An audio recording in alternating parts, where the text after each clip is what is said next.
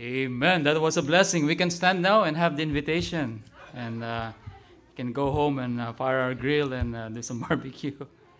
But thank you so much, Pastor Abel. Appreciate the message of that song, and truly, we are sort of like not sort of. We feel periodic today, not just because it's July the 4th, but if we truly know the history of what this country is built, how this country is built, what it stands for, then we will truly have the burden to pray for this country.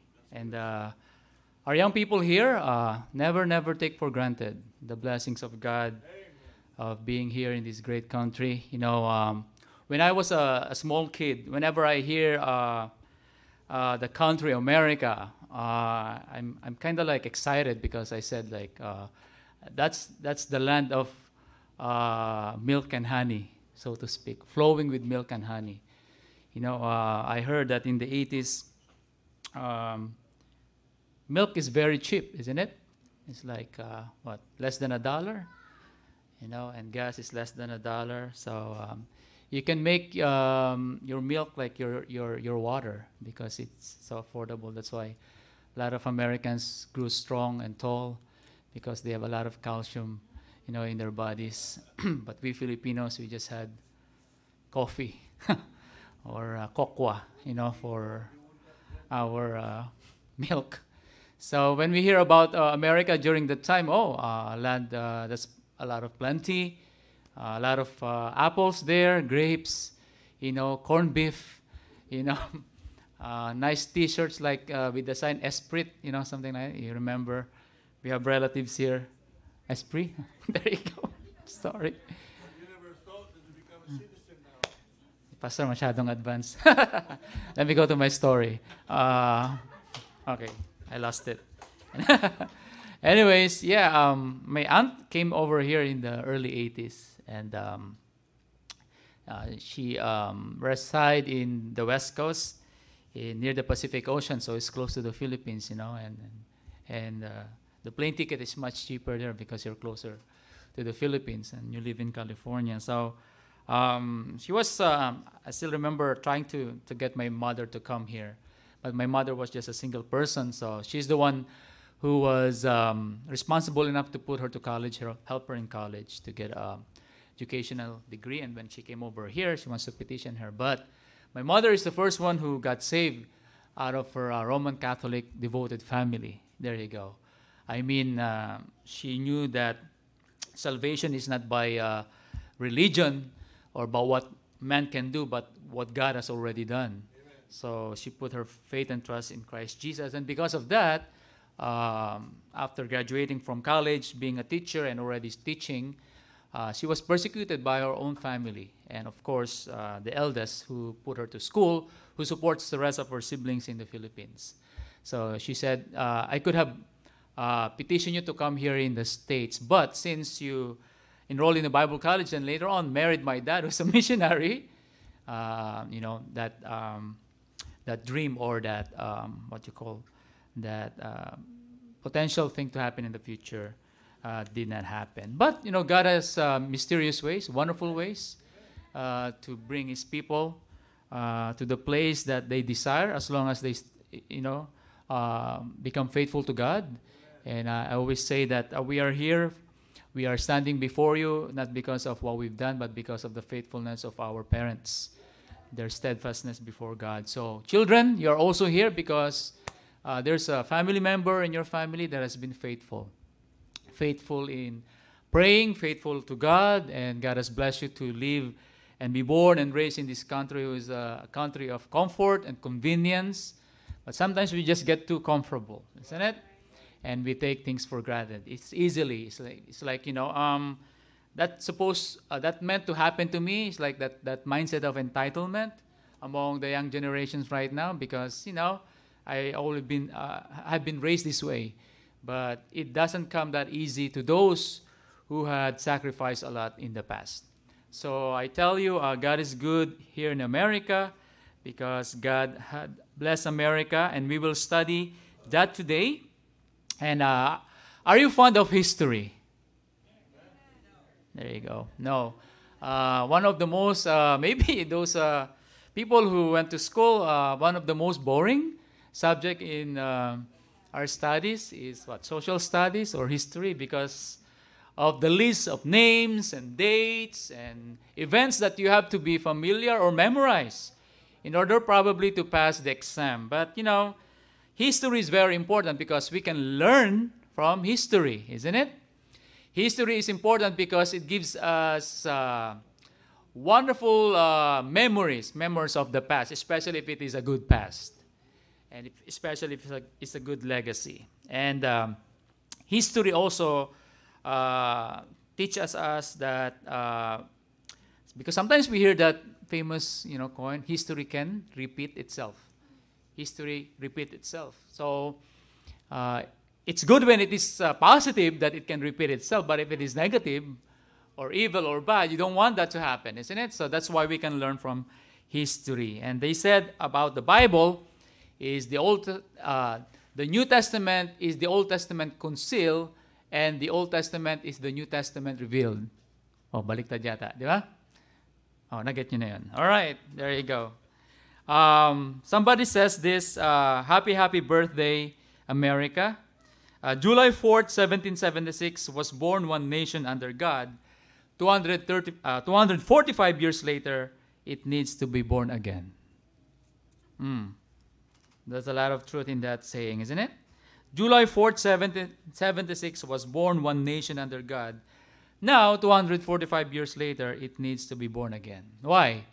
Because if you look at what's happening in America right now, in our fabric of society, in our moral compass, in our spiritual condition, truly, there needs to be a touch of God once again, so that America can be born again and follow God's will. So we will look at some of the history. But before that, let's bow our heads for a word of prayer as we ask the Lord to bless our time together. Let's pray. Father in heaven, we thank you for this wonderful afternoon that you've given to us. Thank you for another privilege and opportunity to worship you, the King of Kings and the Lord of Lords, the one true living God who deserves all the glory, honor, and praise. And truly, Lord, this day is a special day because it's a day that you had made. You had made beautiful everything in your time, Lord, and we know that today is another opportunity to be exhorted by your word and also be able to be patriotic, Lord, on this great country that you allowed us to live and to build our family. And we thank you, Lord, for the civil liberties, the freedom that we enjoy today. And we know, Lord, that freedom is not free because we believe that there are people behind it in the past and even in the present that had sacrificed so much. And we appreciate, Lord, their service to this great country. But we thank you, Lord, that we have the freedom, and we don't want to take it for granted that we can worship you publicly. We can carry our Bibles, we can pray, we can still witness to others, we can tell others about Jesus and his love. And we know, Lord, that there are millions of Christians and millions of people in other parts of the world that are not enjoying or experiencing what we have right now. That they are truly persecuted for their faith. They are meeting in secret places, underground churches for the name of Christ. So, Lord, we praise you. We bless your name. We exalt you for giving us still that opportunity and privilege to worship you in spiritual freedom. And most of all, Lord, we thank you not just for our political freedom, but also our spiritual freedom we have in Jesus.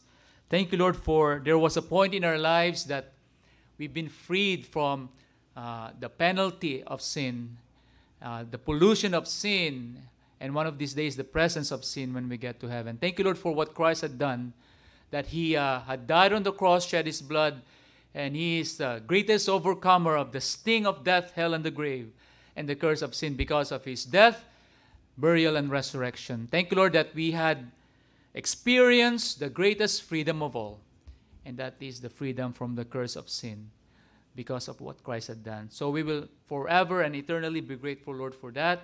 And help us, Lord, to share that wonderful message to others who are still, Lord, blinded by the philosophies of this world, who are still blinded by the deception of our enemy, Satan. And help us, Lord, to be that light and salt that will bear witness in this world. And we pray that you bless our time together right now. Help me, Lord, hide me behind the shadow of the cross. Help me, Lord, to convey the truth with clearness, with conciseness, and help me, Lord, to bring glory to your name. Forgive us from our sins and our shortcomings, and I ask all these things in Jesus' name. Amen. Let me ask you to stand with me, please, if you could, if you would, and open your Bibles in a very famous chapter in the book of Psalms, Psalms chapter 33, verses 12. We know that this psalm, its outline is a hymn of praise.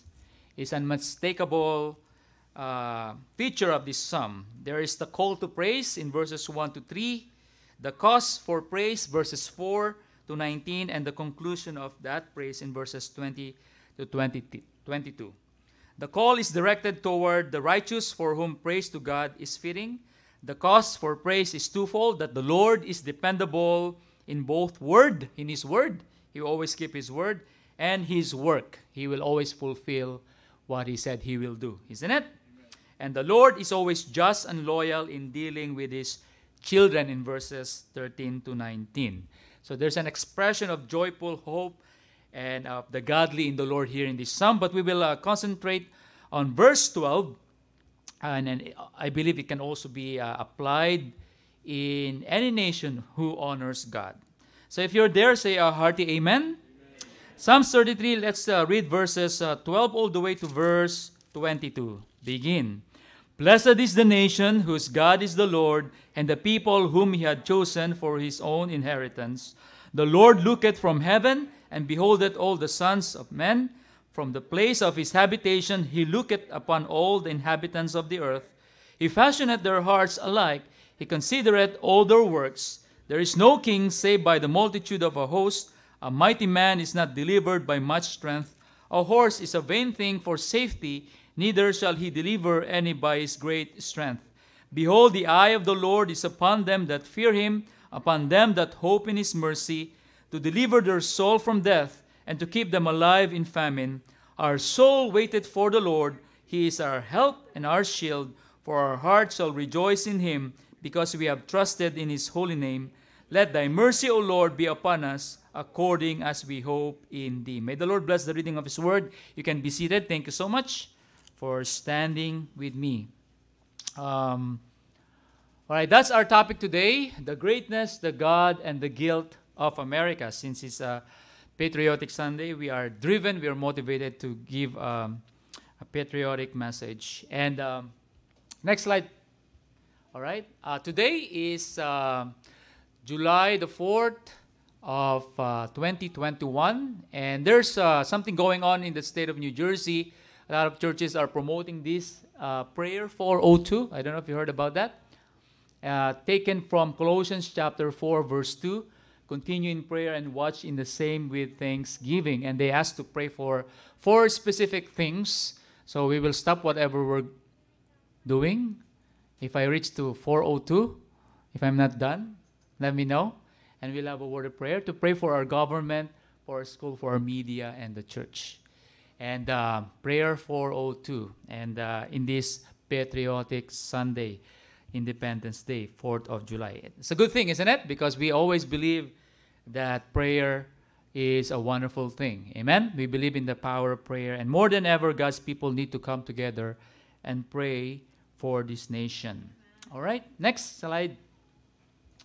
Of course, we celebrated Memorial Day, and Brother Jesse is here. We thank God for all our men and women in our church. We have several who had enlisted before and served in this country.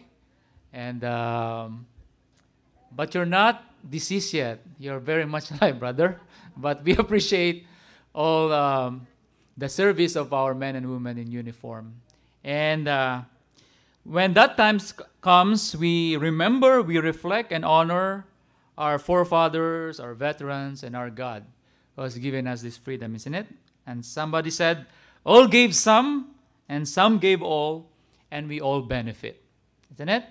So today we remember July the 4th, our men and women in uniform who are alive, who sacrificed their families, who are out there all over the world, posted somewhere to keep our liberties and civil freedom, alive and fresh for we can all enjoy. All right, next. All right.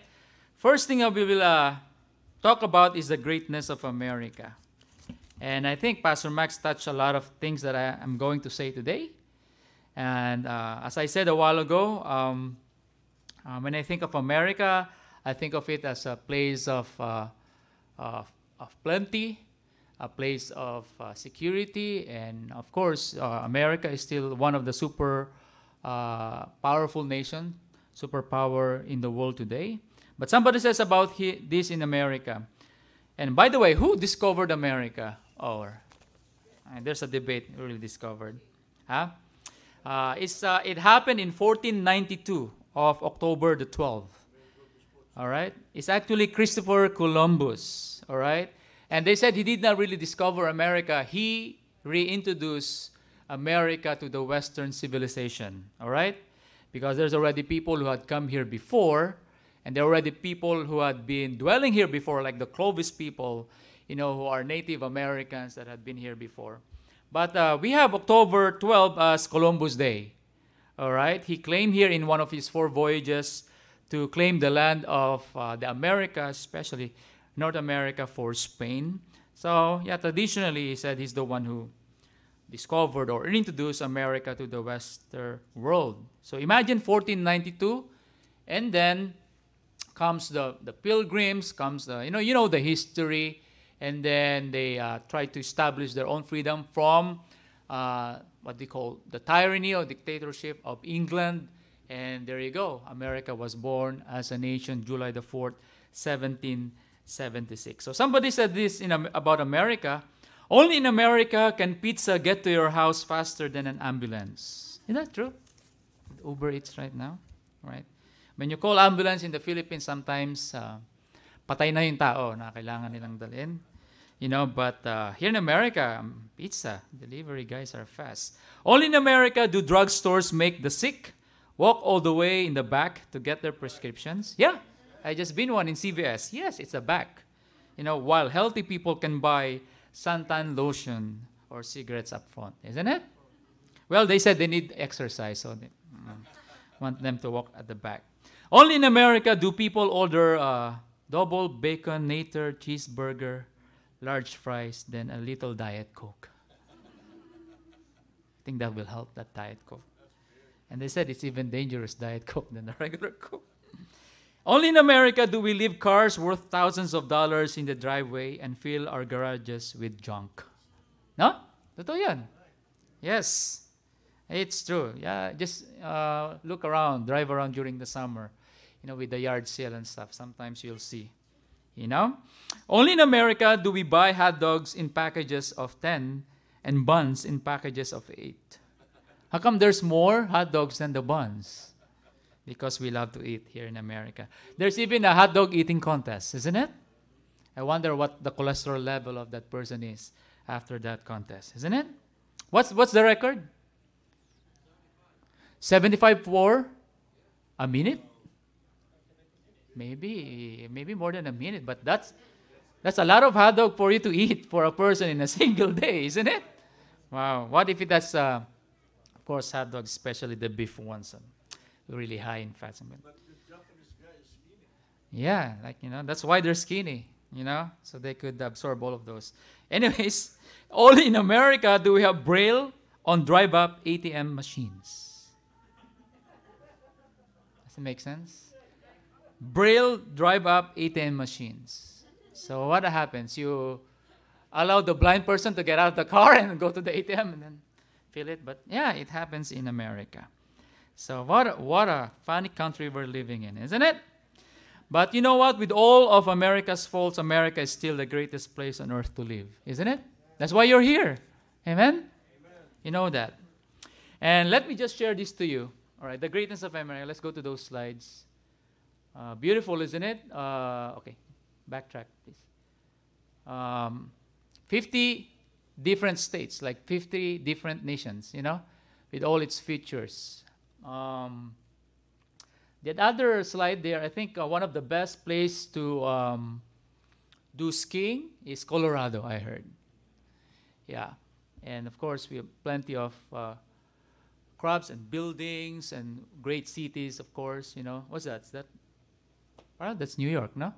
Looks like the Empire State, the other one. Probably Seattle or something like that.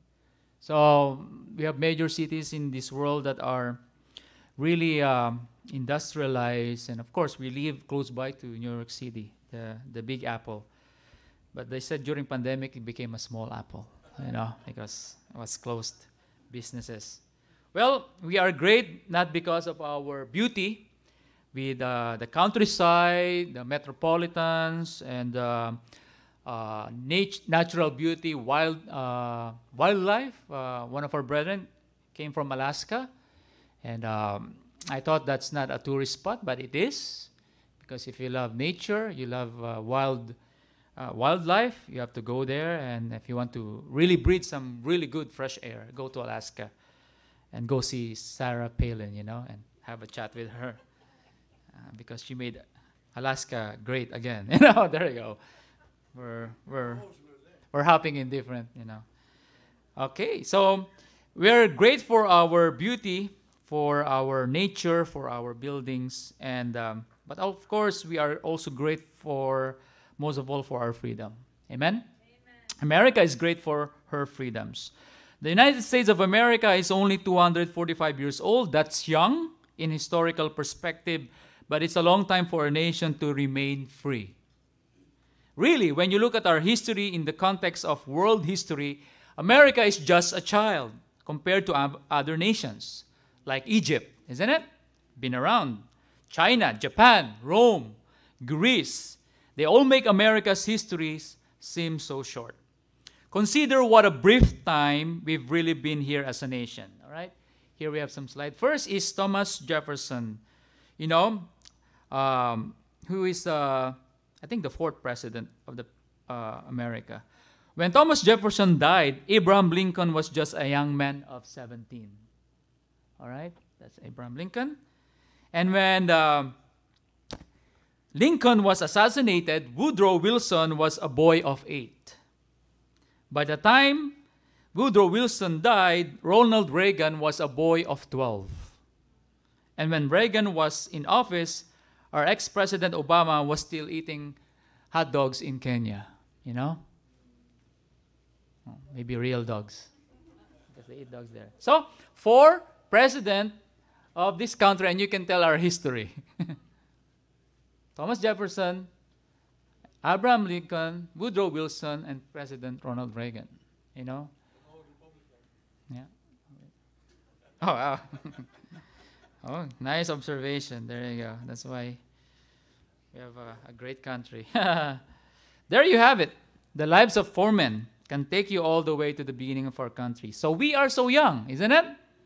And yet we stand tall among the nations because of the principles on which we were established. But the sad thing today is there's a real trend today in America for anti-Americanism, anti-patriotism. Recently, a national radio talk show host and a listener were talking about Christianity in America. As the conversation continued, according to this story, the host, who is an avowed agnostic, said, "Why do Christians think that they had anything special to do with the founding of this country?" Anybody who reads history books knows Christianity was no more involved in America's founding than any other religion. Unfortunately and inaccurately, that seems to be the prevalent thought of many Americans today, isn't it? Misinformed, misguided. This is typical to what our country in some ways has come to. The truth doesn't matter anymore. But I like to say the truth has no agenda. Amen? Because it is simply the truth. But the truth is we are a nation that's been shaped by the Judeo-Christian principles found throughout the Bible. Amen. I could say we are a biblical nation from our very roots. But are we a Christian nation? That's the question. Because we know in the Philippines, in Southeast Asia, they thought that the Philippines is the only Christian nation because everybody around us are either a Muslim, Islam prevalent religion, or Buddhists, or Hindus, of course, you know. But what is really a Christian nation? If being a Christian nation means that everyone is a Christian or acts like a Christian, or that all of our national decisions are based on Christian principles, then I say no, we're not a Christian nation in that sense. But if it means that Christianity was the overwhelming majority of our founding fathers, and if its influence is undeniably seen in our nation's founding documents, and that Christian ethics and moral codes were accepted as the rule for our social order, then yes, we can say we are a Christian nation. We've been a Christian nation, isn't it? Because as we are going to study, we see a great deal of Judeo-Christian principle in the founding fathers' mindset and founding fathers' document that they used to found this great country. Certainly, those throughout America's history were not timid about this fact. So is God part of America's heritage?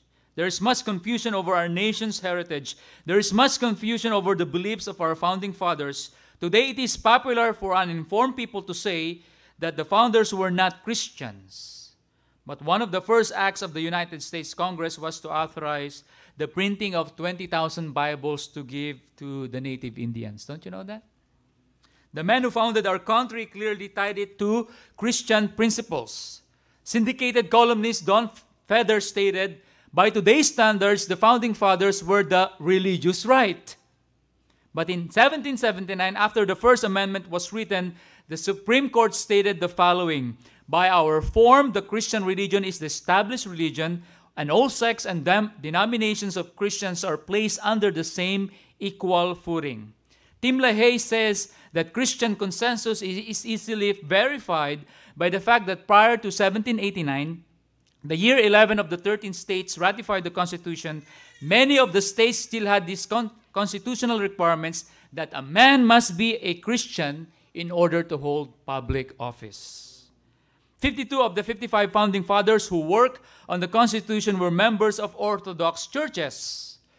The legislature of New York declared in 1838, this is a Christian nation. 99 out of hundreds, if not larger proportion of our whole population, believe in the general doctrines of the Christian religion during that time. In a report delivered by the House and Senate Judiciary Committee on March 27, 1854, they said that if the founders would have known that there would be an attack against Christianity, they would have strangled the revolution in the cradle. Wonder what would they think today? Amen? Even the Supreme Court in 1892 declared that in the court's opinion, the United States was a Christian nation, and we could do this all night. Amen? This information is not fiction. It's all facts of history. Anyone can research. But we are living in a time of confusion and misinformation, especially to our young ones right now, because the educational system is being corrupted by liberalism and humanism, this revisionist who's trying to rewrite history, isn't it? And there's so much division in this country right now. And they use the color of your skin, your race, anything to divide this country. Why? Because there is Satan behind all of this. Amen. That's his mission, is to kill, steal, and destroy. Destroy something that was founded in the right path. As time goes by, sadly, we are pushing God further and farther out of society. What did our founding fathers fight and die for? What did they lay their lives on the line for? Benjamin Franklin stated, "Gentlemen, we must all hang together, or surely we will all hang separately." They were risking their lives for what they believe in during that time. Did they do this so that one day women would have the choice to dispose of the inconvenience of a mass of a tissue, aka murder of the innocent baby within her body? Jesus said, isn't it? Let the children come unto me. Suffer them to come unto me. And we believe that life is sacred. Did our founding fathers fight for the rights of perverts committing an abomination? Literally could be translated just something disgusting, because it's unnatural, as the Bible says in Romans chapter 1. Mine again. We love the sinner, not the sin. Literally, the founding fathers, did they fight for the education of our children in humanistic beliefs? Did they fight for more government control? To take away our ability to express our Christian beliefs in the public arena? And that is being felt seen today, being silenced, being disengaged, disenfranchised, if you are standing for something that the opposing side doesn't believe, because they have a monopoly of the media right now. And it's been happening. Cancel culture, so to speak. Where has our education system gone? You know that prior to the Civil War, 90% of all America's college presidents were preachers of the gospel? Harvard, Yale, Princeton, Brown, Dartmouth, William and Mary, and Columbia were founded by Christian preachers. But once again, the devil is subtle because he infiltrated all the high universities, educational system, and raised liberals that will poison the minds of young people. And with humanistic evolution, humanism, and all such things that are contrary to the Word of God. But look at this history of the past. John Harvard is a pastor in Charleston, Massachusetts, the man whom Harvard University was named, John Harvard. He stated that the purpose of the university was that every student be plainly instructed and earnestly pressed to consider well the main ends of his life and studies, to know God and Jesus Christ, which is eternal. Isn't it that's great to hear? That the university it was found upon tells us that, hey, young people, education is good, knowledge is good, but the main education you need to grasp on, you need to be familiar with, you need to really experience is to know God. To know He's the creator of life. To know that He is the one that one day you will give an account. To know His Son, Jesus Christ. That the main purpose, the chief end of man is to know God and make Him known. Amen. You know, what a great statement from this man. To let everyone seriously set himself by prayer in secret to seek Christ Jesus as Lord and Master. He said that. Columbia University wrote that it was founded for the chief things that are aimed in this college are to teach, engage the children to know God and Jesus Christ and to love and serve Him. And other of these elite universities. They started with a Christian motto, with a Christian principle. But look at them right now, isn't it? It's a place where liberalism is being spawned and being given to the rest of the world.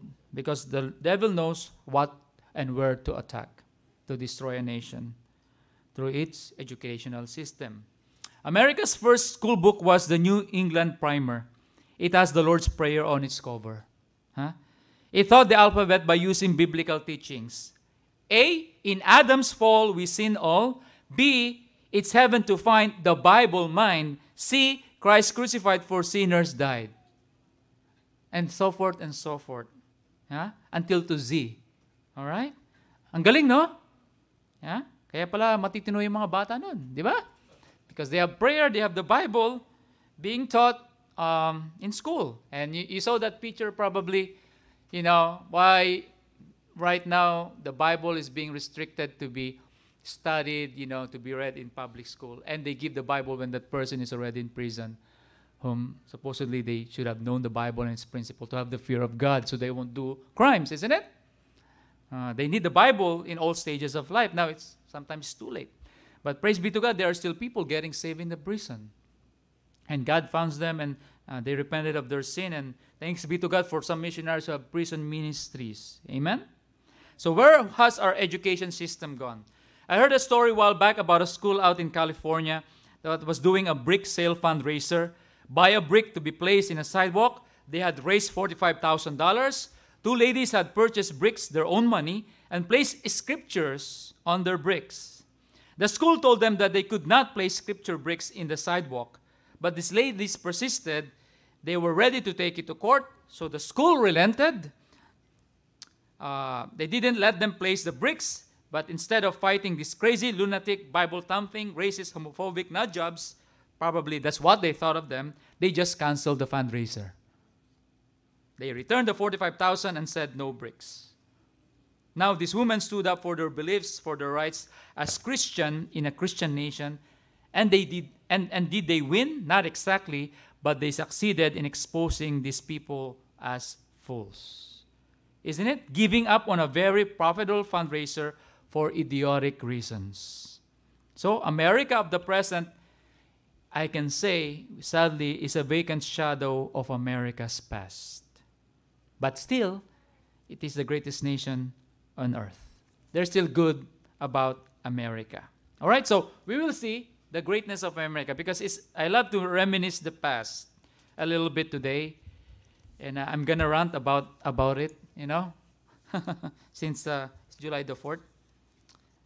So I said America is great for its beauty, natural beauty. It's great for its freedoms. Okay, next. But most of all, I believe America is great for her missions endeavor for God's kingdom and the gospel. Remember Genesis 12:12? I will bless them that bless thee, that unconditional Abrahamic covenant.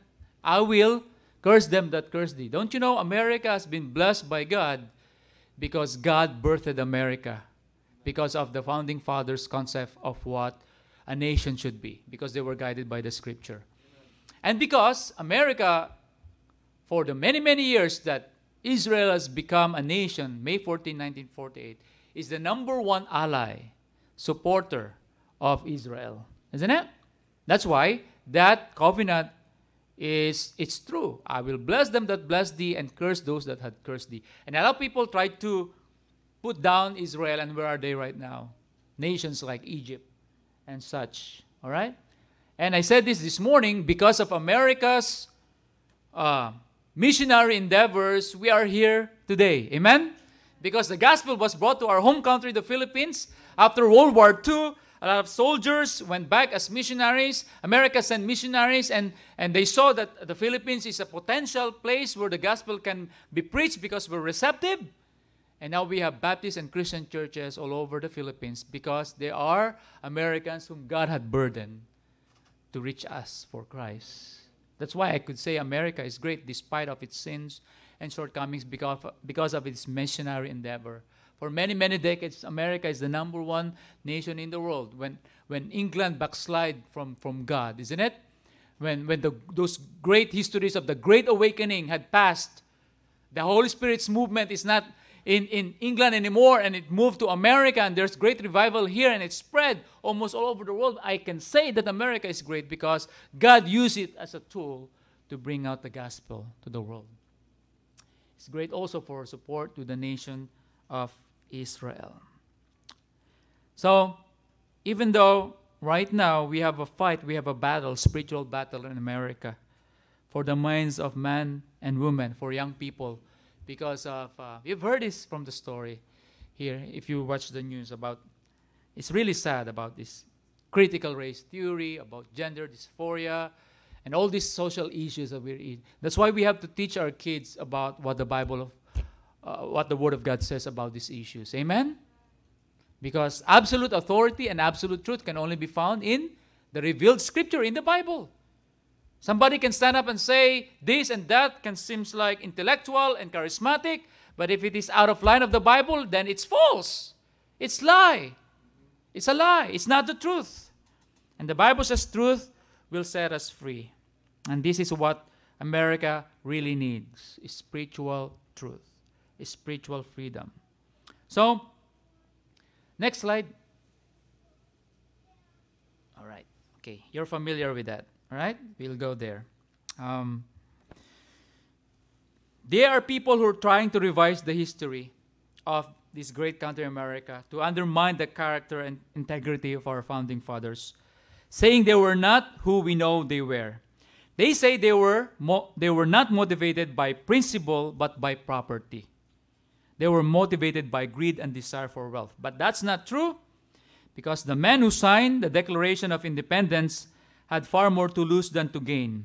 Most, don't you know, the people who signed, 55 of them, the Declaration of Independence, most were very wealthy already. 24 were lawyers and such, 9 were landowners or rich farmers, 11 were merchants, the others were physicians, ministers, politicians, etc. All but 2 who signed had families. They were educated men of standing in their communities. They knew security and prosperity, but felt there was something more important than security. What is that? Freedom. Freedom. They knew that the penalty for treason was death by hanging, yet they signed. Even though there's the Brits, can come and, try to stop them, but they sign. There's this person here. His name is John Hancock. All right. He signed twice as large as all others, and he said this: "Now His Majesty can read my name without his spectacles." He's bold. He's brave. I'll sign this Declaration of Independence. There's Stephen Hopkins, not that liberal, It is Stephen Hopkins. He's old when he signed. His hand shook as he signed. He looked up and said, "Gentlemen, my hand trembles, but my heart does not."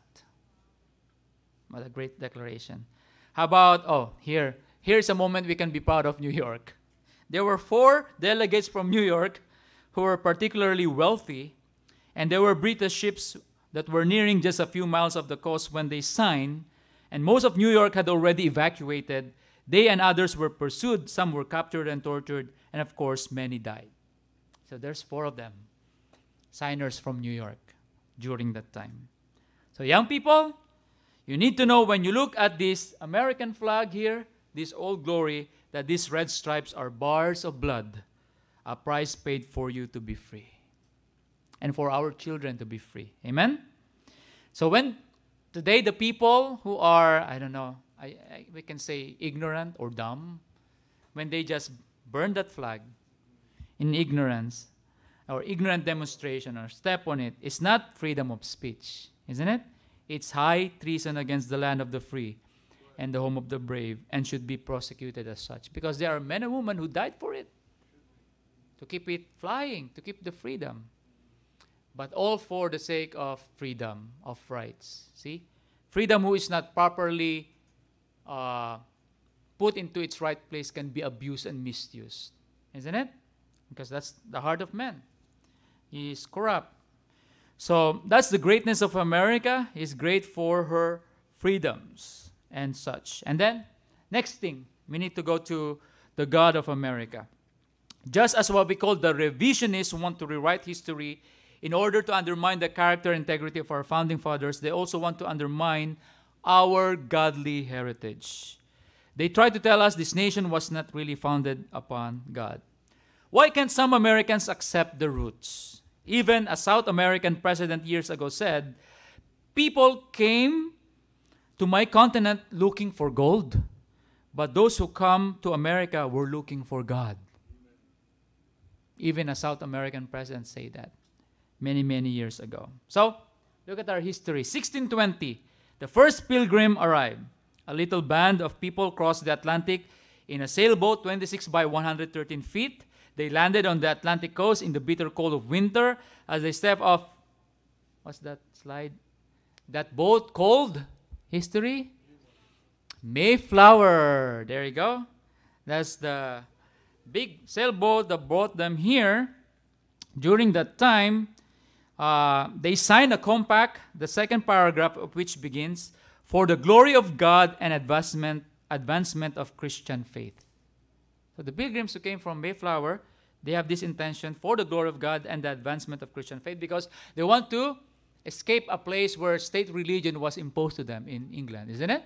They want to be free in practicing their Christian faith. So we know from history that first winter was rough. At times, the daily ration of food was 5 grains of corn per person per day. All right, that's why there's the corn there. Slide. Can you survive in 5 grains of corn per day?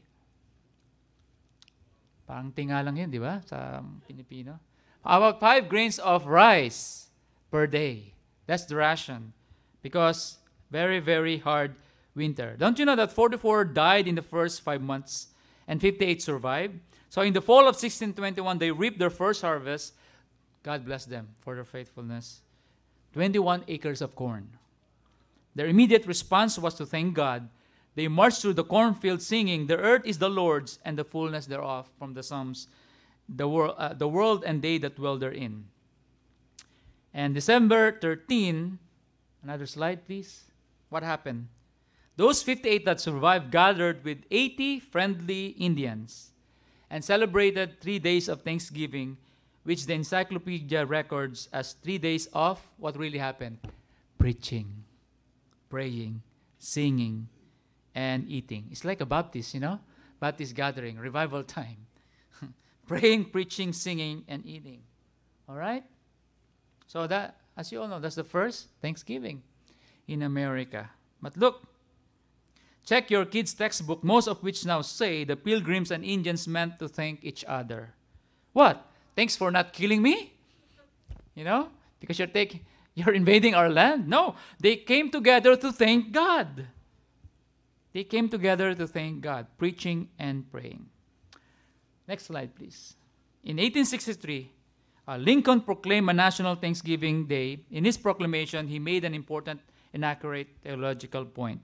He said, and I quote, "We have been the recipients of the choicest bounties of heaven.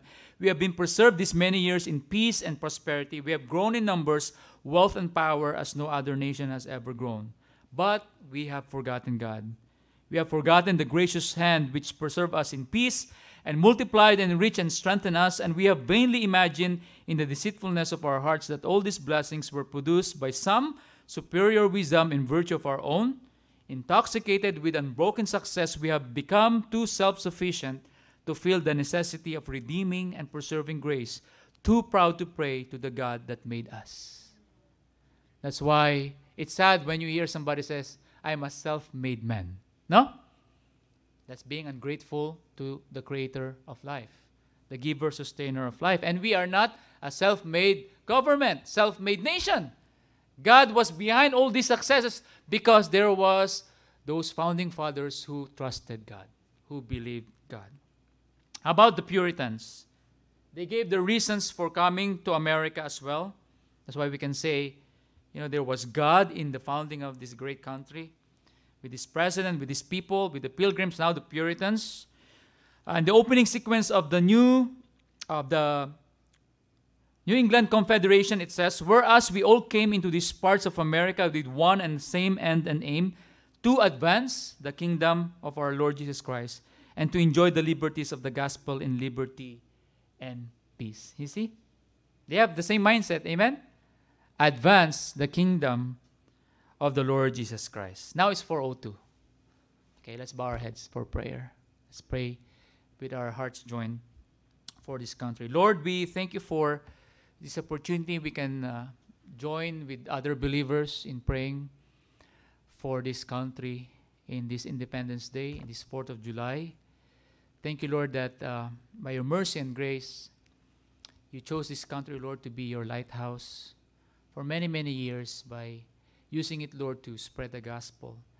And right now, Lord, we pray for your mercy to be extended.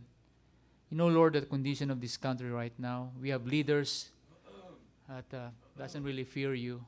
We have a movement right now here in America who's spreading division. But we know, Lord, that greater is he that is in us than he that is in the world. So we pray now, Lord, as you had given us the commandment in Romans 13 to continue to submit to authority and pray for them. So we pray for our president, for our governors, our mayors. We also pray for our cops and police who keeps the peace and tranquility. With all of America's faults, Lord, we are still thankful that we are here today.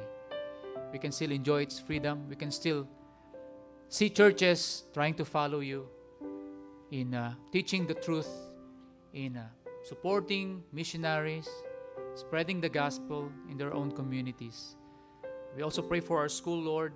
We pray for our teachers, for our students, that you give them the grace and help the parents also, Lord, to educate their children in the ways of God, that the first education will start at home. And we know, Lord, that only the academics are being taught, but the principle of God's word has to be first taught in our homes. We pray also, Lord, for our churches across this great nation, that you revive our hearts, be with the members and pastors and preachers, evangelists. Thank you, Lord, that in a lot of states the restriction is being lifted so we can freely come together and be able to share the word of God with one another. We thank you, Lord, for that, for sustaining the American churches, and help those that are still burdened for lost souls, that they will continue to be faithful in their missions program. And we also pray, Lord, for our men and women in uniform, for our soldiers who are out there keeping our civil liberties. May you bless them and their families, protect them. And all in all, Lord, we thank you, Lord, for just using this great country. And while we are still here, Lord, help us to do our duties. Help us, Lord, to continue to have the burden to pray for this country whom Thou hast allowed us to reside, Lord. And we praise you, Lord, for what you've done. In Jesus' name I pray. Amen. Thank you, folks, for praying with me and praying for the rest of the churches for this prayer 402. Right? Next slide, we have Benjamin Franklin. You know this guy? He is once who challenged about having a political session, opened with prayer, and said, "I've lived, sir, a long time, and longer I live, the more convincing proofs I see of this truth, that God governs in the affairs of men. And if a sparrow cannot fall to the ground without his notice, is it probable that an empire can rise without his aid? We have been assured, sir, in the sacred writings that except the Lord build a house, they labor in vain who build it." Quote from Psalms 127. So our founding fathers know the scripture, know the word of God. That's why the Lord blessed this country. So some Christians have been intimidated, and they've heard that of course, ACLU talks so much about the separation of church and state that they've actually started to believe in it. In case you don't know, the phrase never appears in our Constitution, separation of church and state. However, it is found in Karl Marx's Communist Manifesto. It was coined in the U.S. from a letter the principal framer of the Constitution and third president, Thomas Jefferson, wrote to the Danbury Baptist Association, assuring them that he would keep the government out of the church, not the church out of the government. He was saying, never again will there be a government-sponsored church like you had back in England, where everyone is forced to attend and support. So check it out for yourself. The First Amendment actually says, Congress shall make no law respecting an establishment of religion or prohibiting the free exercise thereof. If there is such thing as separation of church and state, it is intended as a one-way street.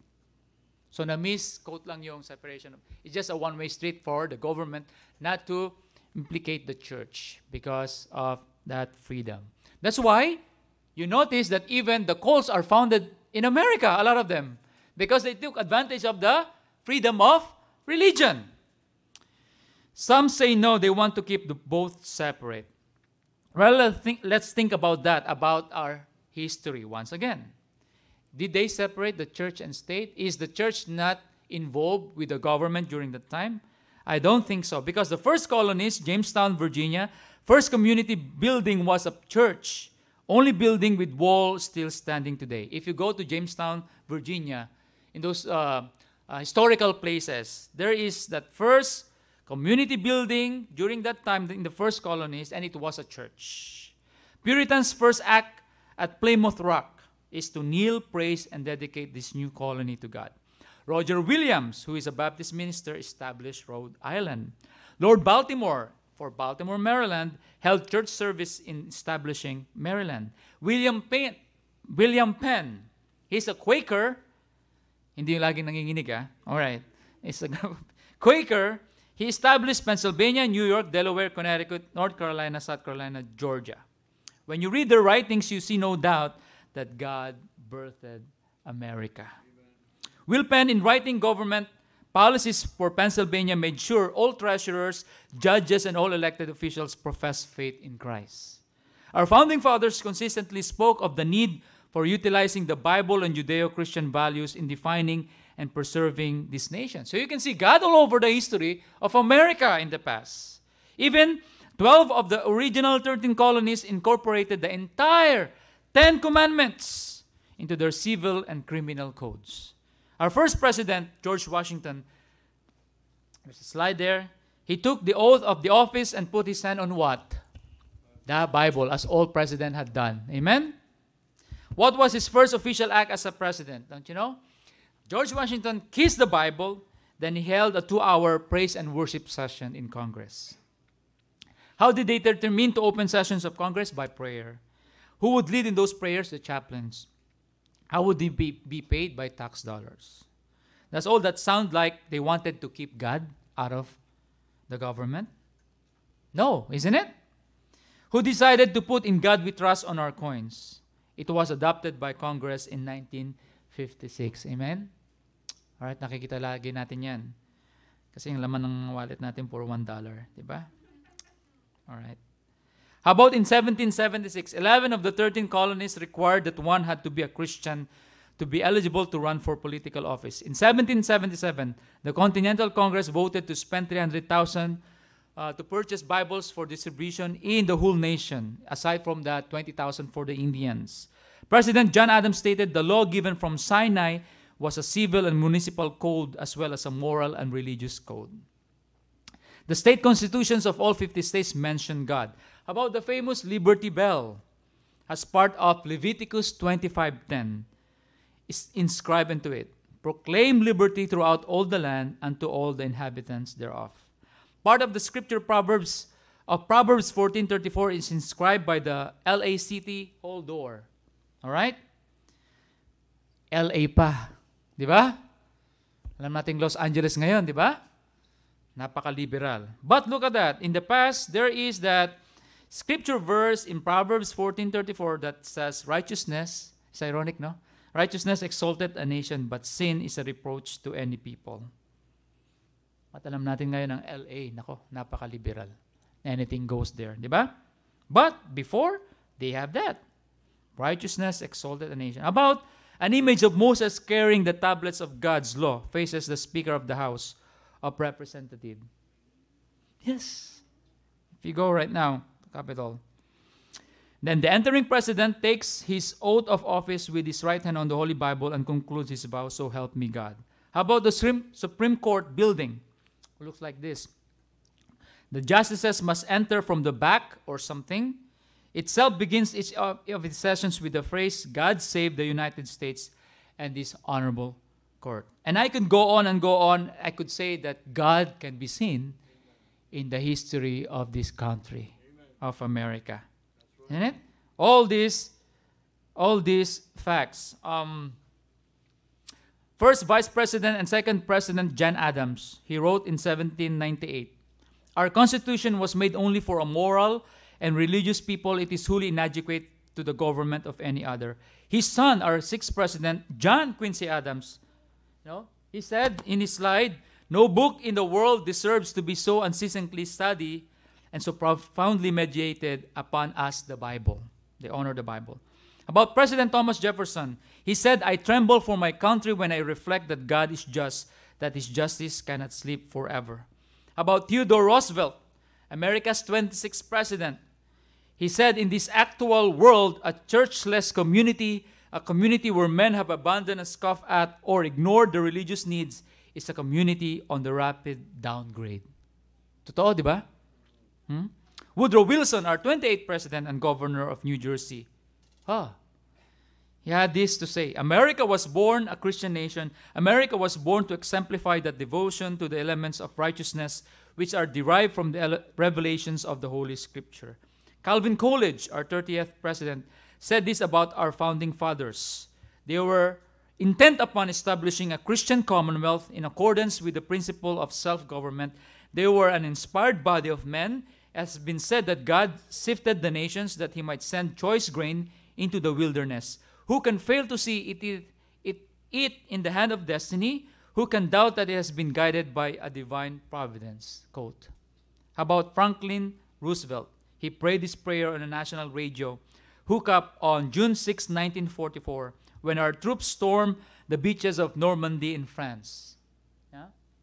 He said this, Almighty God, his prayer, with thy blessing we shall prevail over the unholy forces of our enemy. Help us to conquer the apostles of greed and racial arrogance. Lead us to the saving of our country. Thy will be done, Almighty God. Amen. How about Harry Truman, our 33rd president? Our students here, let me ask you, is this one of your exam? You have to memorize all the presidents of the United States? Is that part? You did? Somebody said yes? Wow, I admire you. Wow, what memory. Did you pass? Did you get half of it? I won't, because it's a lot of names, isn't it? But wow, great quotes from these presidents. Huh? Harry Truman said, if men and nations would but live by the precepts of the ancient prophets and the teachings of the Sermon on the Mount, problems which now seem so difficult would soon disappear. That's true, isn't it? The Bible is still the answer to man's problem. The principles of God's Word. How about Gerald Ford, our 38th president? He quoted a 1955 speech by Dwight D. Eisenhower on December 5th, 1974. He said, without God, there could be no American form of government, nor an American way of life. Recognition of the Supreme Being is the first, the most basic expression of Americanism. If atheists will just read this, you know? He said, recognition of the Supreme Being or of God is the first basic moral. Thus, the founding fathers of America saw it, and thus, with God's help, it will continue to be. How about President, you know him, all right? Ronald Reagan. My dad knows him. Ito na mga contemporary nila, no? If we ever forget that we are one nation under God, then we will be one nation gone under. Then, of course, inabutan ko na siya. George W. Bush was asked to name the philosopher that had the greatest influence on his life. This was his answer. He said, Christ, because he changed my heart. So it's time for modern-day Americans to wake up and smell themselves and realize their warped attitude stinks and is inaccurate as to the facts. The greatness of America is our freedom. The God of America is the one and only true living God, Jehovah, the Father of our Lord and Savior, Jesus Christ. And lastly, what is America's guilt? Sad to say, the guilt of America lies in the indifference and complacency of God's people. Edmund Burke says, all that is necessary for the triumph of evil is that good men do nothing. All that is necessary for the triumph of evil is that good men do nothing. If you read the book of Judges, clearly our God would rather forgive and restore, isn't it, than judge. Our God would rather forgive and restore than judge. Over and over again, we see Israel would turn their back on their godly heritage, but God would send a judge. And God would deliver them, they would repent, and God would forgive them and restore them. But it was always conditional in their turning to Him, in their repentance. That's why in 2 Chronicles 7, verse 14, I've seen this verse of Scripture when the pandemic hits. You know? Have you noticed? The end is coming soon. We are being judged by God because of the sins of the world, the sins of our nation. We have to turn. But, you know, this verse is always applicable. If my people which are called by my name shall humble themselves and pray and seek my face and turn from their wicked ways, then will I hear from heaven and will forgive their sin and will heal their land. The solution is not in the White House, the State House, the courthouse, but in God's house. Amen. And your house and my house. Amen. It's true. When all these things in the moral ethics and social issues of America had come up, I believe that the silent majority stayed silent. You know, when abortion was legalized, when God was kicked out of the public school system, here in America, there was little opposition. You know, there was little standing for the truth. You know, but I like to quote this verse of script, actually this poem from Jessie Alberta Silvernail. All right, she said this: so long as there are homes where fires burn and there is bread, so long as there are homes where lamps are lit and prayers are said, although people falter through the dark and nations grope, with God Himself behind these homes, we still have hope. We may not be able to save America as a whole, but we can save our own houses, our own children, our own family. So let's spend time with them. Let's teach them America's godly heritage. Let's teach them to have the burden to pray for this country, because the Bible says, blessed is the nation whose God is the Lord. But what is the opposite? Cursed will be a nation who forgets God and make other gods before Him. Isn't it? And that's the opposite. But there is blessing to a nation who continue to recognize that there is only one God in heaven, who is Jehovah God. Let's bow our heads. Let's close our eyes. Thank you, Lord, for this history that we saw, Lord, we are just thankful that they were men and women who believe in the one true God, whom thou hast used to found this great America, this great country. And because you have birthed America, you have blessed America, and you've used America to defend your chosen nation Israel and to spread the gospel. But if we will not repent, will not turn away from sin, then you will bless America of its sin. So what can we do, Lord? All we can do is pray that you extend your mercy, so people will still have a time to repent and to know the one true God. And help our children, help our people here in the church to really know what to stand for. We're not really here, Lord, to debate or to change people's mind with our belief, but we are just here to show the love of God, to show that there is a God in heaven who rather would restore and forgive than to judge. But since He's a just God, a holy God, and a righteous God, He has to punish sin. He has to judge sin. He cannot tolerate it. There will come a time that judgment will come. But help us, Lord, to take advantage of your grace right now. Help us to take advantage of this freedom that we have, that we can still read our Bibles, we can still pray, we can still share the gospel, we can still come to church without any fear of being persecuted or being imprisoned when others don't have those kind of freedom, Lord, and opportunity. Let us not take it for granted, Lord, what we still have. And as Christians, we need to continue to pray for this country. We need to continue to participate, persuade those people that what really matters in your eyes, Lord, is our personal relationship with you. And we know, Lord, that there will come a day that you will make all things right. You will make all things right. There will come a day that you will rapture all the believers in this world. Sometimes we get tired of this world when we see the evil, the corruption, the injustices. But there will come a time that the Prince of Peace will come. He'll establish His earthly millennial reign, and we will reign with Him, and we will enjoy that perfect government of peace and prosperity. But right now, while we're still living in this temporal life, in this temporal world, Lord, help us to do our duties. Help us, Lord, to continue to seek your will, seek your counsel. I pray, Lord, that our children here, our young people, that their minds will stay with you, that whatever the world throws at them, whatever maybe the liberals throw at them, that they will not be swayed of what they believe in, that they strive to know what they believe in. They will study the scripture or study it with their friends, with their parents, with the church, and have a deeper relationship with you, deeper knowledge about you. And most of all, Lord, we know, Lord, that knowledge can puff us up, but without love, Lord, it's nothing. And we see the world, we see America, we see those that are trying to destroy this from the inside with the humanism and things, Lord, that are opposing to the Bible. But we know, Lord, we pity them because they are blinded. They are in darkness. They are the natural man who had not received the light of God's word. So we pray for their salvation too, Lord. We pray for enlightening for them.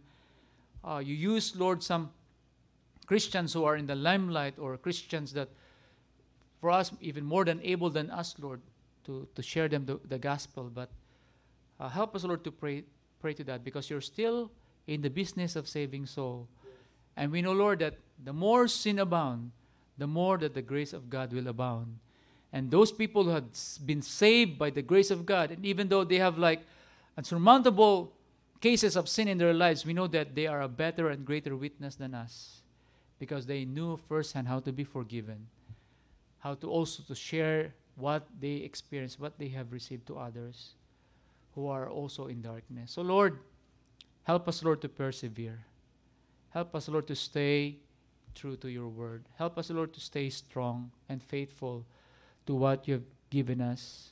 As you said in your word, in the writings of Paul, to continue thou to the things that thou hast learned and thou hast heard among many witnesses. And the same, commit them to faithful men who will be able to teach others also. Lord, help us to do that. And today, Lord, as your people, we just want to take this moment to thank you, the giver of life, the sustainer of life, the giver of true, lasting, spiritual, eternal freedom, the freedom that we have in Jesus.